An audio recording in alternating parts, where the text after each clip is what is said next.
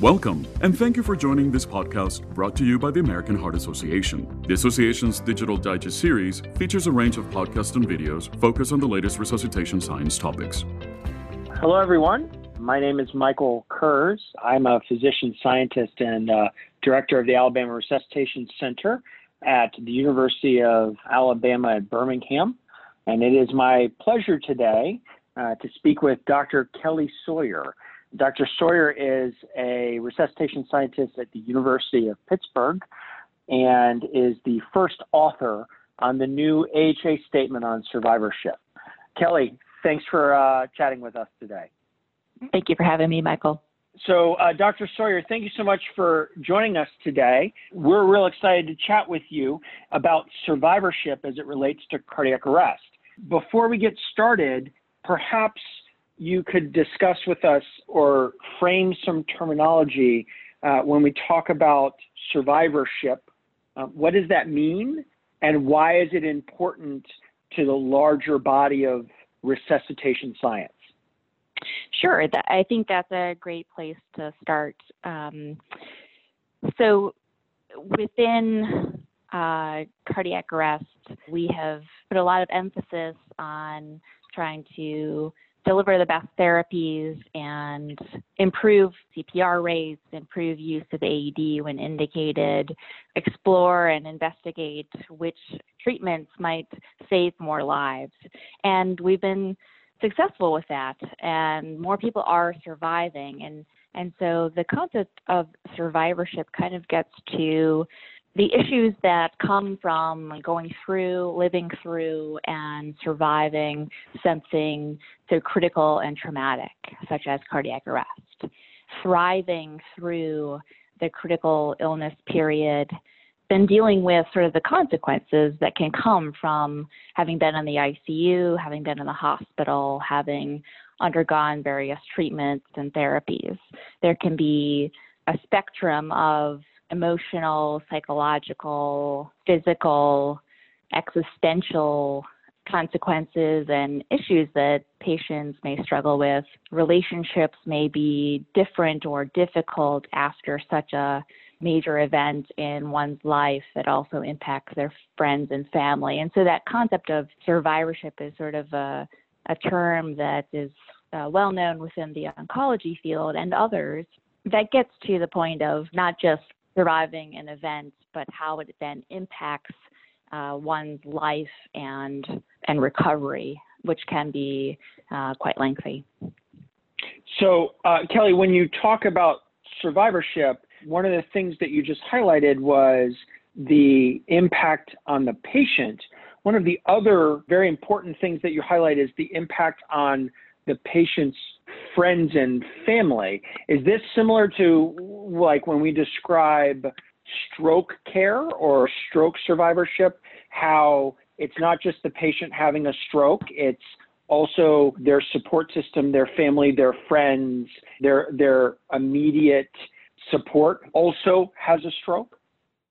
Exactly. That's another medical condition and event that affects many more people than just the patient themselves.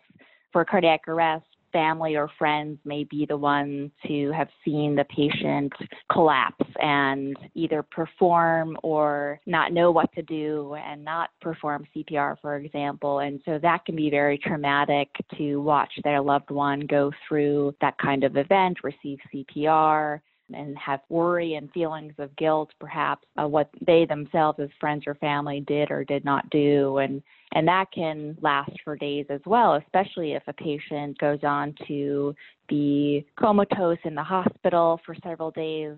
Their family and friends are often wide awake and go sleepless, worrying about how their loved one is going to do. So it really does affect a circle of people far beyond the individual patient.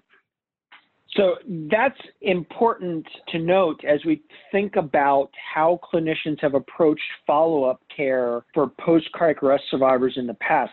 Have there been recommendations on how to prepare for discharge and what sounds like this rather extended journey of survivorship as these long-term concerns are addressed?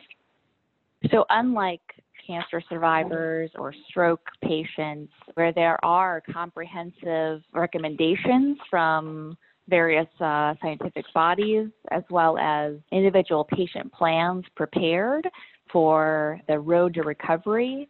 That so far has not existed specifically for cardiac arrest patients and their families. There is an emerging body of literature from the critical care community on the survivorship after being in the ICU, and even more recently, studies on the cardiac arrest population itself. But no actual guidelines or comprehensive discharge planning recommendations are currently in place. Dr. Soria, so this is very important because you have authored, along with a team of experts brought together by the American Heart Association, a statement on survivorship following cardiac arrest. Can you summarize briefly the fundamental message of this statement as it relates to the care of post-cardiac arrest patients? Yes, as you said, this is actually a remarkable scientific statement that's been commissioned by the American Heart Association to be the leaders in putting together recommendations and gaps in the literature regarding survivorship after cardiac arrest. So this statement will do that. It summarizes what we know from the literature, as well as expert opinion regarding what we know about and how we might address each domain that patients may struggle with after surviving a cardiac arrest. And again, those may include physical, emotional, cognitive, social, existential domains. And then it will also summarize many of the gaps in the literature that need to be addressed by the research community so that we can discern what treatments and interventions may be most helpful to patients and their families surviving cardiac arrest. So, Dr. Soria, this sounds like this is a very important statement for the resuscitation science community as we focus our efforts to define the gaps in knowledge and look at the tools that are needed for the diversity of concerns for survivors. But in addition to addressing those concerns, the statement also is able to help not only healthcare providers, but survivors, their family members, and the lay public with their concerns following their event. That's right. The statement provides some guidance for providers, specifically at the hospital level in terms of discharge planning. It provides a checklist that providers can use to make sure they're assessing patients and families for impairments in the various domains, as well as recommend a plan after discharge for how to address those and treat those impairments or challenges that we've identified prior to discharge. So the importance of that is that it's a sort of a point in time when patients are still under the hospital treatment team prior to being either discharged for rehab or discharged to home, where physicians and healthcare providers that patients and their families may follow up with outside the hospital may not be as expert in the comprehensive needs and potential treatments this patient population needs. So not only will this checklist potentially be usable by the hospital treating teams, but also then patients themselves or their families can take this list of potential needs to their own providers to help their own primary care doctors and other specialists continue that comprehensive care along those different domains as an outpatient. In addition, the statement also provides a lay summary written at a level we would anticipate the lay reader, patient, and family members would be able to also help themselves advocate for their own treatments and specialty referral as needed.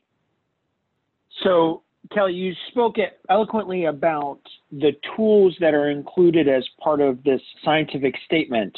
Using those tools, how should clinicians caring for cardiac arrest survivors focus their attention?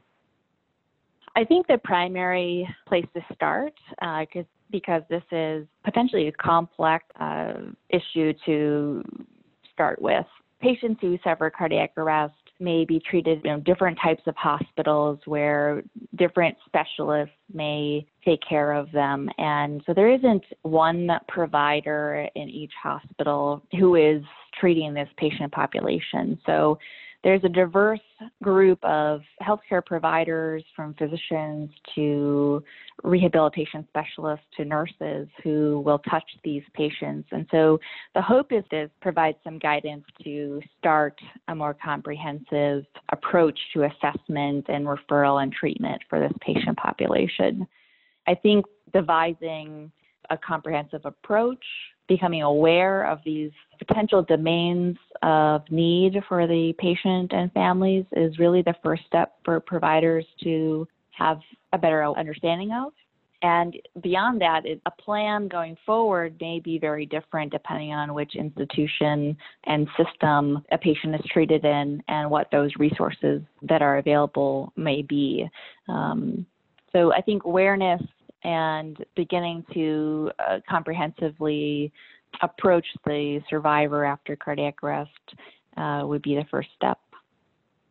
So, Dr. Sari, those are all very important concerns. How are the concerns of the actual cardiac arrest survivor different from what their family or caregiver, or perhaps their healthcare provider that assisted in their resuscitation, different from each other? And then, to the extent that they're different, how can all of these concerns integrate to provide the best care for the patient? So, Dr. Sawyer, important concerns of healthcare providers are addressed in the statement. Specifically, how are the concerns of the cardiac arrest survivor and their family that may be different, and there are other concerns that never raise to that level that are clearly functionally important for the survivor and their family that absolutely are addressed by this American Heart Association statement? The statement does address the entire system of care for cardiac arrest, but primarily centers on the survivor and their recovery after cardiac arrest. By breaking down each of the domains that may pose challenges for survivors, the patient is the focus of the survivorship statement. A large portion of the statement focuses on the domains that providers typically have less time or less awareness to address.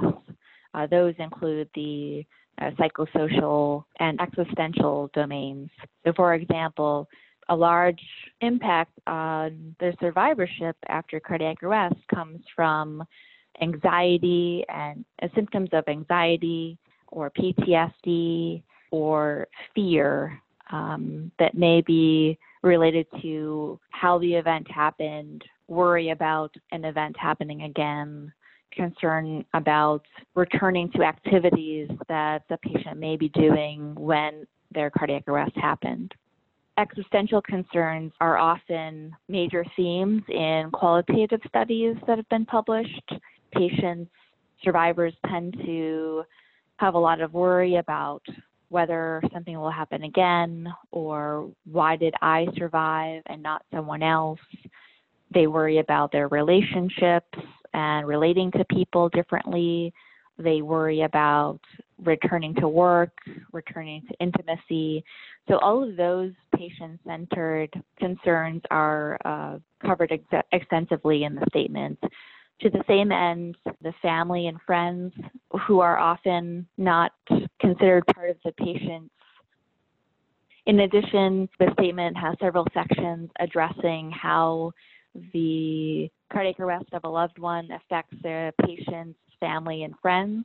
And I think the treating providers focus on the patient, which is appropriate, but we often forget that the patient's family and friends are also majorly impacted by a cardiac arrest, and so they themselves may need referrals to therapy.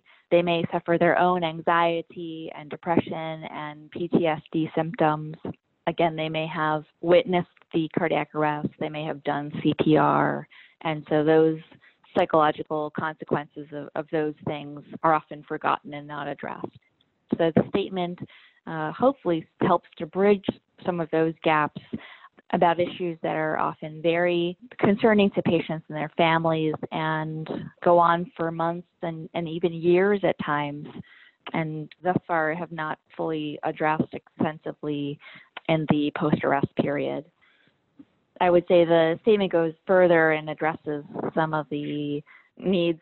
The statement takes a step further as well and discusses the need for advocacy, the need for peer groups, and even the potential need for healthcare providers to seek therapy for having taken care of such patients, which can be very emotional and traumatic. Dr. Sawyer, thank you so much for discussing the new AHA survivorship statement with us today. We very much appreciate your unique opinion about the American Heart Association's mission and how we can all do a better job making sure that the concerns of post-cardiac arrest survivors are addressed. With that, my name is Michael Kurz. Thank you so much for joining us today on behalf of the American Heart Association. We hope you have a good day. Views expressed in this podcast do not necessarily reflect the official policy or position of the American Heart Association and the American Stroke Association. For transcripts of this podcast and more information about resuscitation science, please visit cpr.heart.org or engage with us via social media using hashtag ECC Digital Digest.